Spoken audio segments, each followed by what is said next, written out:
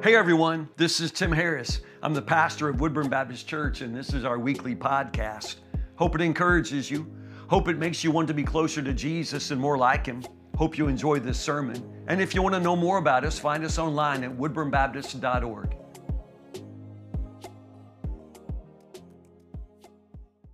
To Galatians chapter 2. Galatians chapter 2, verse 20. One verse, it's a gospel verse, and we'll start here.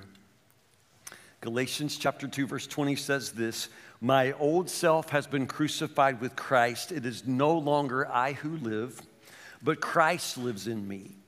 So I live in this earthly body by trusting in the Son of God who loved me and gave Himself for me." How many of you know Lizzo? Hands up.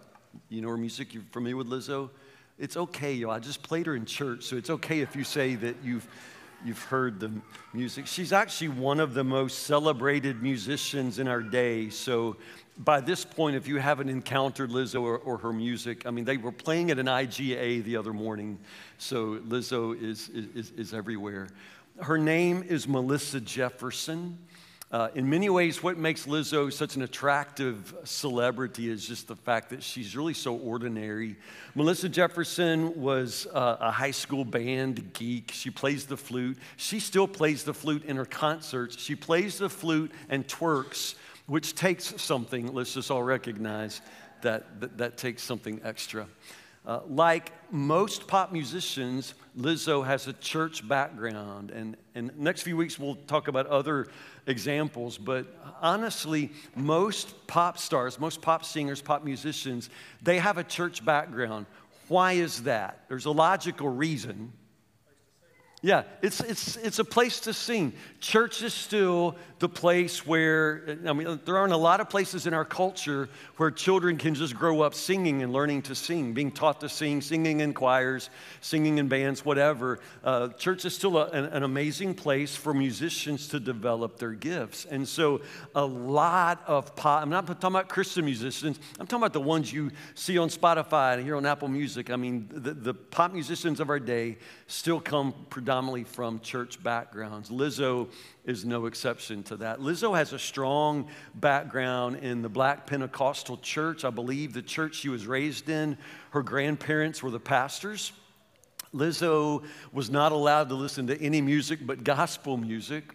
As a girl, Melissa Jefferson, she wore only dresses. They didn't wear pants. Women didn't wear pants in the church she grew up in, and she read the Bible. That's by Lizzo's own story. She's interviewed frequently. She'll talk a lot about her past. When Lizzo talks about her past, though, the one thing she talks about is the way she learned to hate herself. And her language is exactly that. She says her problem was self-hatred.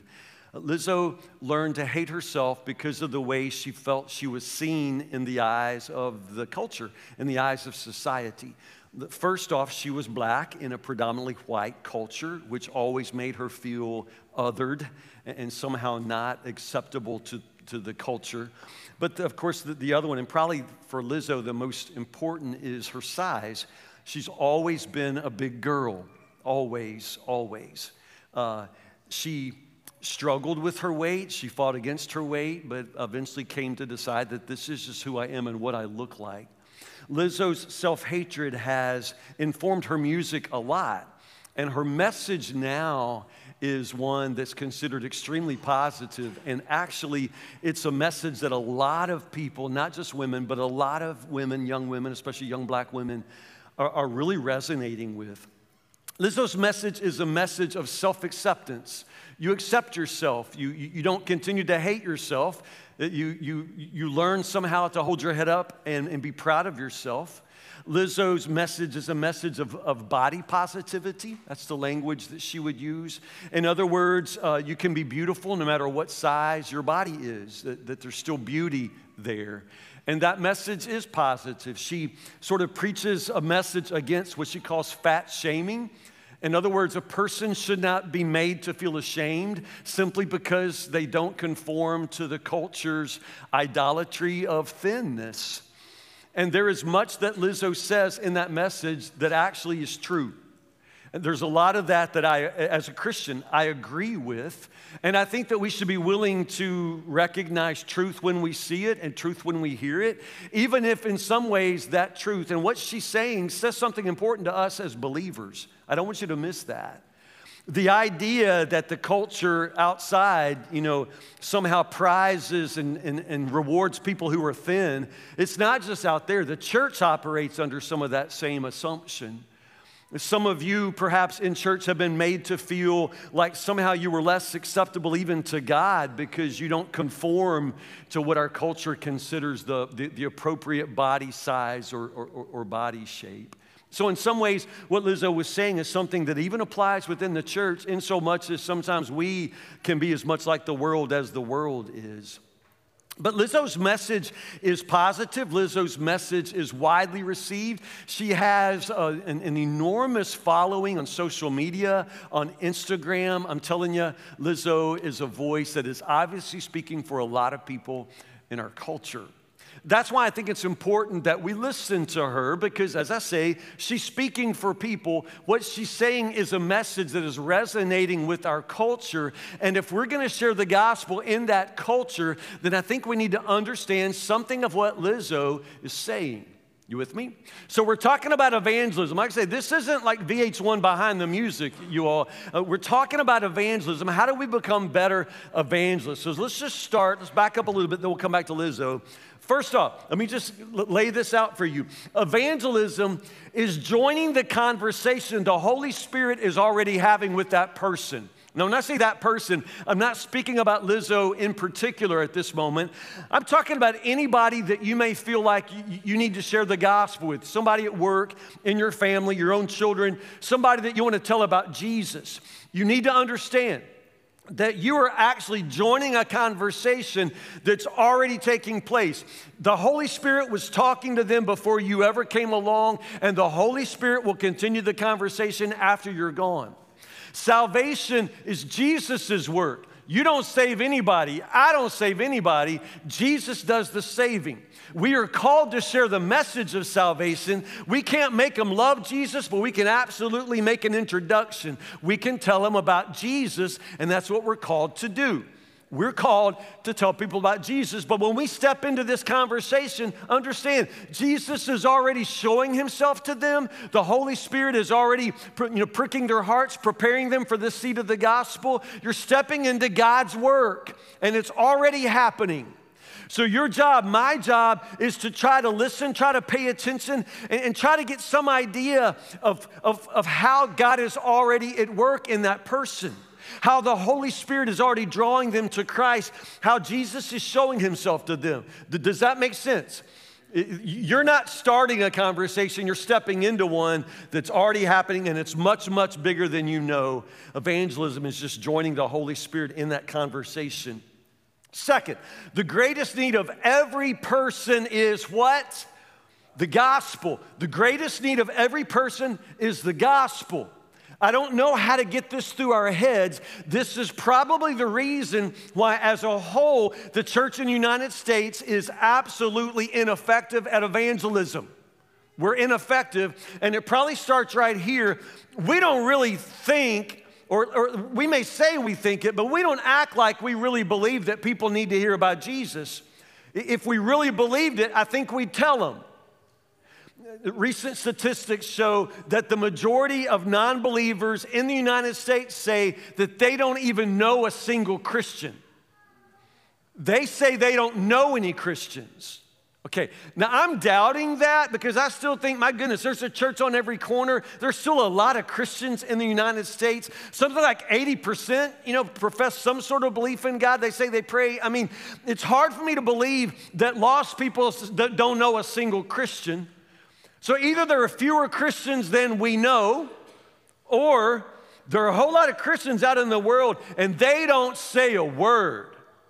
They don't say a word. I mean, honestly, some of you right now, if you walked into school tomorrow and you started talking about Jesus, would your friends think something had happened? Would that be out of ordinary for you? Would your friends be surprised to find out that you actually go to church? People you work with, would they be surprised to find out that you know Christ, that you're a believer. I'm just saying, if they're out there telling, researchers that they don't know a single Christian, then there's something wrong if they actually work with me and you.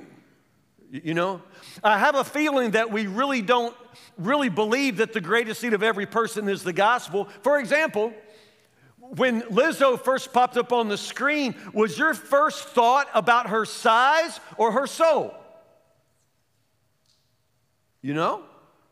Because in our culture, when you see somebody shaped like Lizzo, a whole lot of people think, well, I'll tell you one thing, I know what that girl needs. That girl needs a good diet plan. She needs to cut out the carbs. I mean, I'm talking about believers, people like us. That's where we go. But she has a weight problem. No. She has a sin problem. I'm telling you, every person's greatest need is the gospel. Well, Pastor Tim, what about gay people? Gay people need the gospel. That's their biggest problem, but they're gay. It doesn't matter. They need the gospel. Introduce them to Jesus, and anything that needs fixing, he will fix. The gospel doesn't require that you fix them before Jesus saves them. Just take them to Jesus. Their greatest need is the gospel. The greatest need is Jesus. All kinds of things that you and I can get stuck on, but you better get unstuck because people need Jesus. The greatest need of every person is the gospel. So for Lizzo, I'm telling you, her soul is more important than her size. You have to understand that. The most important thing about any person is their heart, their soul. Do they know Jesus? Only thing that matters. It doesn't matter the color of their skin. It doesn't matter. Do they know Jesus? The greatest need of every person is the gospel. Now, the gospel itself, I know you know, but let me just sum it up. The gospel is the good news of God's reaching out to us in the fullness of his love through Jesus. The gospel is good news. It's good news. If you don't understand what good news it is, either you've never been saved, you don't know what Jesus does for a person, or you don't know how desperately people need what Jesus has to offer. This is good news. The world needs it. Your neighbors need it. Everybody in your school, they need this message. It's good news. It's the good news of God reaching out to us. We could not reach him. You can't save yourself. People can't save you. Nothing can save you. Only Jesus saves. God reaches out to us. He bridges the gap. Our sin separated us, but I'm telling you, God bridged that gap. He became one of us so that he could save all of us. Understand, the gospel is the good news of God's reaching out to us with the fullness of his love. It's a message of love, and as I've been saying now for weeks, if they don't see this love operational in our lives, in our church, in our witness, then they're never going to listen to us when we try to tell them about God, who in the fullness of his love. If that love is real, they're going to see it in us. So it's the good news of God's reaching out to us with the fullness of his love through Jesus. It's always about Jesus. The gospel is Jesus. You cannot share the gospel with somebody and not say the name Jesus. It's Jesus. The message is Jesus. So when you're trying to share the message of Jesus with a person, you really want to share the good news. I insist, it's often most important for us to listen before we talk. You got to listen. You got to sort of try to get a sense of how the Holy Spirit is working in their life. And more importantly, where it is that door is open for the gospel. Growing up in church, we had all kinds of evangelism training classes and all kinds of programs, and we memorized stuff and go out knocking on doors with a memorized speech. We knock on their door, and we'd have a speech memorized, and basically, if they talked, they'd ruin it. Because we had a memorized speech. And it was good. It was the gospel. And I'm not saying that some people didn't get saved from that. I mean, there must be some place for that. But I'm telling you, most people don't have time, and they're not going to listen to your memorized speech. And also, just to break the news to you, most people out there walking around, they don't think of themselves as lost. They don't think of themselves as sinners. And they don't think they need anything you've got to say as a Christian. They're really not out there asking for the gospel. So we have to understand how that we can begin to speak in a way that we can gain a hearing. And I think that that really does mean just sort of trying to pay attention. You can't go out there shouting that Jesus is the answer to all their questions when they know good and well you don't even know what questions they're asking. So what questions are they asking? Now back to Lizzo. Lizzo says that her problem was this lack of esteem for herself. And she traces that back to the way she was seen and treated by other people. Now, I want to be very fair to her because, like I say, she's speaking for a lot of people. And so understand, when I describe her, I want you to hear it with all the love and compassion in my heart. I'm not trying to misrepresent her. This is what she says. That the problem was that lack of affirmation, that lack of validation from people, because she felt like she never measured up to the world's standards. The world's standards of beauty, the world's standards of who and who is not an acceptable or worthy person. She measured herself by the world's standards, felt unvalidated, unbeautiful, and began to hate herself.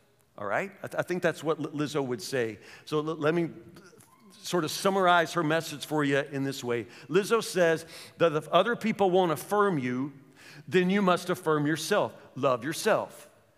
I think that's her message. The song we just played, the song is called If You Love Me, and that's the first line of the song. I've learned to love me as myself. And that's the whole message of the song. You have to love yourself because other people are not going to affirm you. Lizzo has learned that the affirmation, the validation that she needs, there's not enough of it from other people. She's going to have to learn to do that for herself. Now, there are a lot of people who resonate with that message. And some of you right here are saying, Pastor Sam, I don't hear anything wrong with that. I think it's good to love yourself.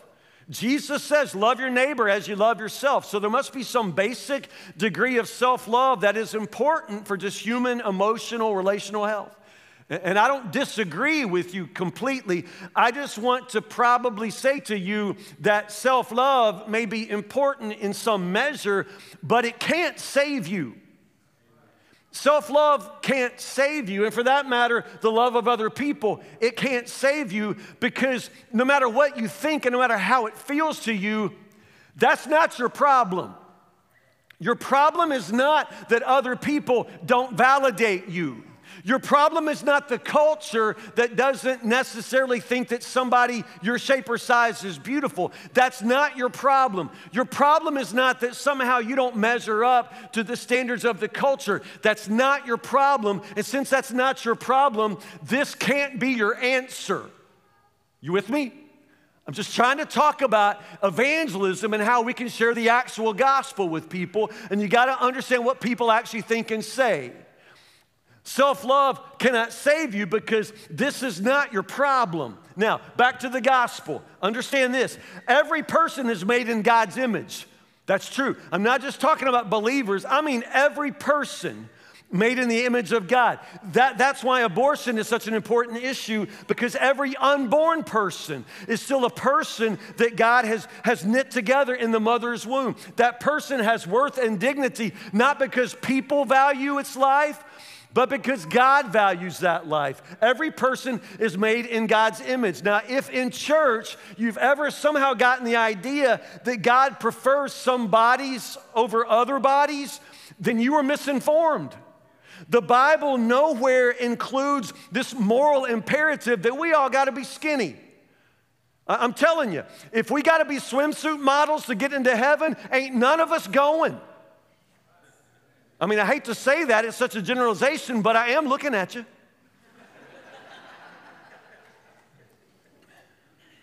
It's not the word. Throughout human history, human cultures value all shapes and sizes. You ever read the Song of Solomon?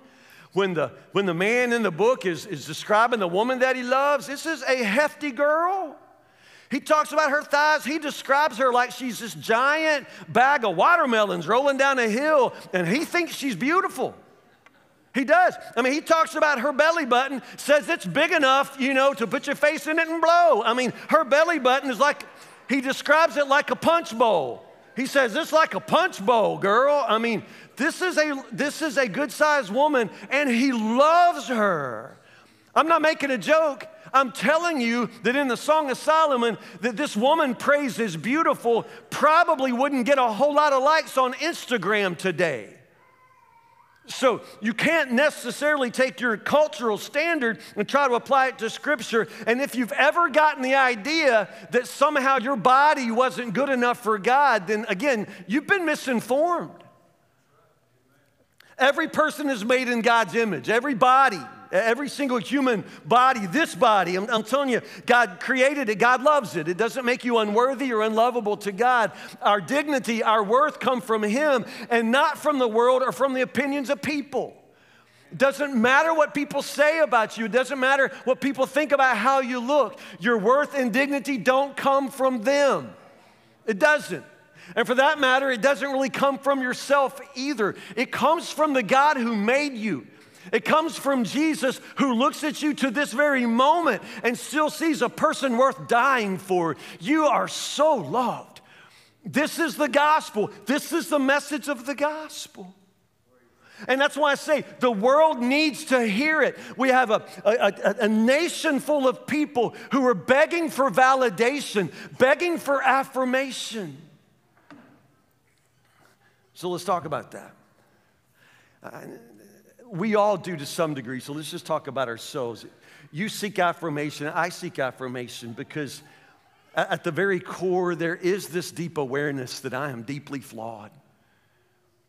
You are flawed.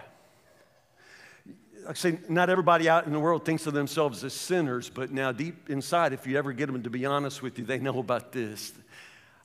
I still know that there's just something not right deep inside me. There's this contradiction in my own heart. This is what it is to be lost. This is what it is to be separated from God.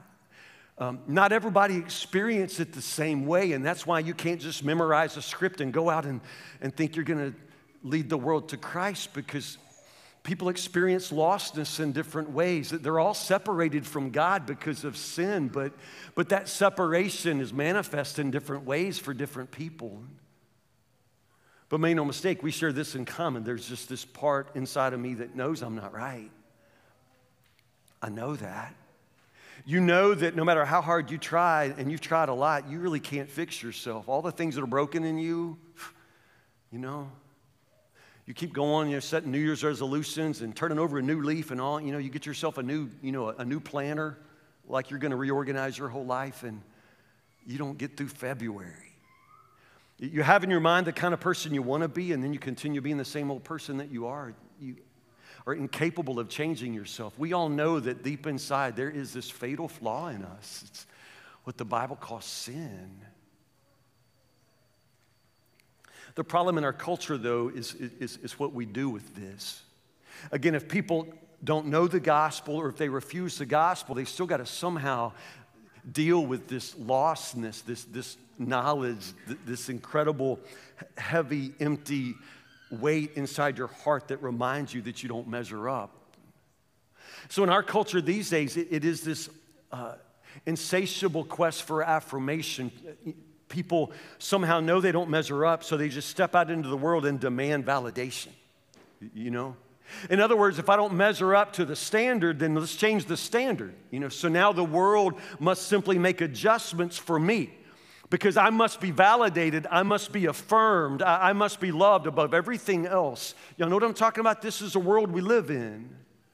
And that's why you have individuals now who need so much validation. And I'm just telling you, since there's no actual salvation here, there's never going to be enough. You're never going to be satisfied. It doesn't matter how many people affirm you. It doesn't matter if everybody celebrates all of your flaws. It doesn't matter if they throw you a parade every month of the year. It will not matter if they remember your pronouns or don't remember your pronouns. I'm telling you, pronouns can't save you. The validation of people, the affirmation, the recognition, the celebration of the world, none of this will save you. But I'm telling you, people seek affirmation, and it's an expression of lostness. It's this expression of brokenness. They know that they don't measure up, but what they don't understand is it's not that we fall short of culture standards. We fall short of God's standards. That's what makes us sinners. It's not that I don't meet the culture standards of masculinity or what it means to be a man in the world. I mean, I'm not saying that I fall short of those. I do, but that's not my problem. My problem is I fall short of God's standards. I mean, that's what the scripture says. It's a definition of a sinner. For all have sinned and fallen short of God's glorious standard. It's God's standard that we all fall short of. So that's why I love Isaiah chapter 53. It's a gospel verse, even if it's in the Old Testament. And it's a description of Jesus, and it's just so perfect if he's going to be the one to save us. Scripture says there was nothing beautiful or majestic about Jesus, about his appearance, nothing to attract us to him. There was nothing beautiful about Jesus. In other words, Jesus did not measure up to society's standards of what was beautiful. There was nothing majestic about Jesus. Jesus did not measure up to our world standards of what a king should be. Jesus did not measure up to any of the world standards, and that's why there was nothing to attract us to him.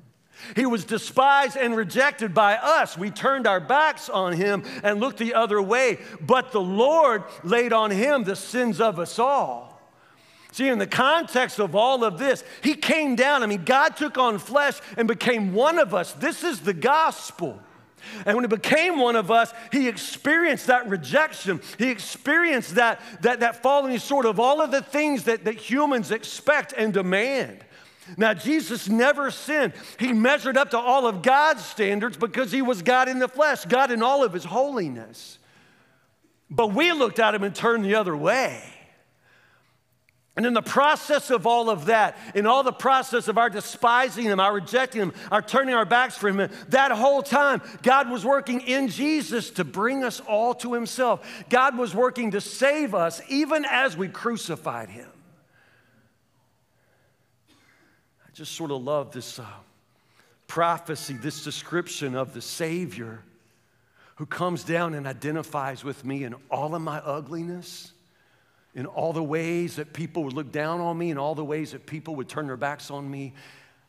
This sounds like the kind of Savior who could probably understand. So let me just say a couple of things. When you make people the source of what you think you need, your soul never gets what it actually needs most. Like I say, the problem with people these days, so many people think that what they need is affirmation, validation, and need other people to affirm them. The problem with that is there's just never going to be enough of that for you because it never really actually gives your soul what it actually needs. What you need is the gospel. What you need is the love of Jesus. But if you think what you need is just other people to love you, that's why your soul is always going to turn back empty. That's why this gospel of self-love is so devastating. But because, I mean, just think about it. I mean, I understand there's a certain need for a person to not be their own worst enemy, but at the same time, the idea that you're going to somehow change your own life by loving yourself, that's so empty. I mean, it's devastating because it's empty. I mean, have you ever sent yourself a Valentine? I mean, how'd that go? I mean, oh, you shouldn't have. I mean, you know, you send yourself a bouquet of flowers. I mean, is there anything emptier than that? I mean, you know, call yourself on your own phone and leave yourself a sweet little message. I mean, none of this works. None of this works because if you don't have that love from somewhere else, you're never going to find it in you. You can't save yourself by loving yourself. And for that matter, if you think that somebody else is going to do that for you, you're going to be so disappointed. I think, oh, Pastor Tim, there's nothing I want more than maybe to have a wife like some of those couples at church. They just all look so happy coming and going. You don't go home with us. You don't know what kind of wife we got. I'm just being honest. You don't know nothing about people's lives. And I'm telling you, nobody has a wife who loves them to the degree that their heart is completely satisfied. There is no person who can fill you up if Jesus has not somehow saved your soul. If you don't have his love, nobody else's love can save you. This is a horrible thing. Everybody thinks that, man, if we can just get the culture to recognize every shape, every body shape, if we can just get everybody to love themselves, if we can get everybody to remember everybody's pronouns, and if we can get everybody to, to remember what month we're throwing a parade for you. I mean, none of this is going to work. If you don't find love and affirmation in Christ, you're never going to find it anywhere else. There'll never be enough of it. It doesn't matter what pronoun we use. When you make people the source of what you think you need, your soul never gets what it actually needs most. So one more thing. Others can reject you, and they will. But they can't make Jesus reject you. He won't. So we started, we'll end with Galatians chapter 2, verse 20. My old self has been crucified with Christ. It is no longer I who live, but Christ lives in me. So I live in this earthly body. I live in this earthly, which earthly body? This earth. I live in this earthly body. I got a 57-year-old earthly body. Like, what even are these? Like, y'all see those spots? Like, those are old man spots. And they just popped up. Like, look at this one. Like, that's bigger than a cat's head right there. Giant, ugly spot. And my grandfather had those. I think they called them liver spots. Like, what is wrong with my liver, y'all? It's just my body. It's just my body. And whatever Jesus is going to do in my life, he's going to have to work it out in this body. You understand what I'm saying?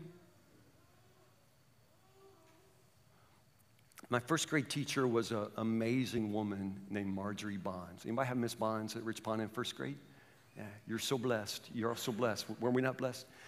Listen to Papa, y'all. Back in my day, you didn't have kindergarten. You went straight to first grade, which means I went straight from Mama to Miss Bonds. And Miss Bonds was wonderful. I mean, man, first grade, especially in those beginning weeks, man, she got kids crying, begging for mama. I mean, we were all crying. About lunchtime, we just need to go home, And Miss Bonds was just wonderful. Do you know what her secret weapon, and I mean this, you have to understand, if Marjorie Bonds were standing here, she'd tell you this. Do you know what her gift was? What made her such an amazing comforter? It was her arm fat. Arm fat. Her arm fat. I'm telling you the truth. She's still alive. Y'all go find her. She will tell you what I'm telling you is the truth. Miss Bonds had, like, under her arm here, the most amazing just puddles of, like, underarm dingle-dangle. What do you call all that? It was just arm fat. And it was awesome. And so whenever we would cry or just need comforting, I mean, she just called us up and we'd go sit in her lap. I mean, Ms. Bonds would put you in her lap, which was awesome. But then if that weren't enough, if you couldn't somehow, get it together by just being in her lap, she would go, oh, look, baby, look. And she would let you play with her arm fat. And so we'd just play with it. And it was y'all, I'm not making anything up. I'm telling you the truest story I know to tell you. It was just there, and you could stretch it and roll it like Play-Doh. I mean, this is true. This is true. Ben, it's true. She had arm fat, and she knew how to work it. I mean, she used it every single day in a classroom with children. So, I'm telling you the truth. First week of school, I missed the bus because I'm just an idiot kid. I missed the school bus. Miss Bond sees me. I'm crying, because I'm thinking I'll never see my home again. And Miss Bond says, what's wrong? I said, I missed the bus. She said, where do you live? I said, I live in Woodburn. She said, where's Woodburn? I said, I don't know. I didn't know where Woodburn was. No idea where my house. I don't know where I live. And so you could do this back in her day. Miss Bond said, well, get in the car. We'll just drive till we find it. So I'm now in Miss Bond's car. It's okay, y'all, it's okay. Don't report her. It was okay then. I'm in her car, and we're just driving to find Woodburn. And so I'm terrified. Like, I don't know where I am. I don't know if I'll ever see my parents again. And so I'm in her back seat, and I just fall apart. I just start crying again. I'm just crying. I'm 6 years old. I've never been away from home before. Miss Bonds looks up and sees me crying in the rearview mirror. What do you think she does? She rolls down her window, and she puts her arm out. And she said, Tim, look at my arm. And I'm telling you, it was the most amazing thing. It was like somebody unfurled an American flag. It was just fat, just rippling and flapping in the breeze. And I forgot anything that could be wrong in my life. I mean, all of my problems blew away, you know. Yeah, I'm not joking. Somehow when God made Miss Bonds, you know, he just made it where she'd have a little bit extra under both arms. And she knew how to use her body to comfort children, to make us feel loved and safe and at home. You know, the worst thing in the world that could have ever happened if somebody got up in the teacher's lounge and talked her into cutting out carbs. That would have been devastating for my life. We needed her, you know, as God made her, as she was. I'm just saying, before you turn against yourself, before you make up your mind that your body's not acceptable, before you think that your body's not good enough for God, you might just sort of remind yourself who made you.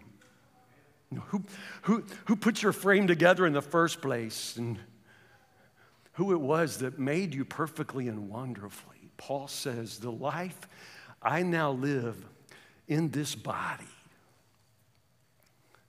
I live by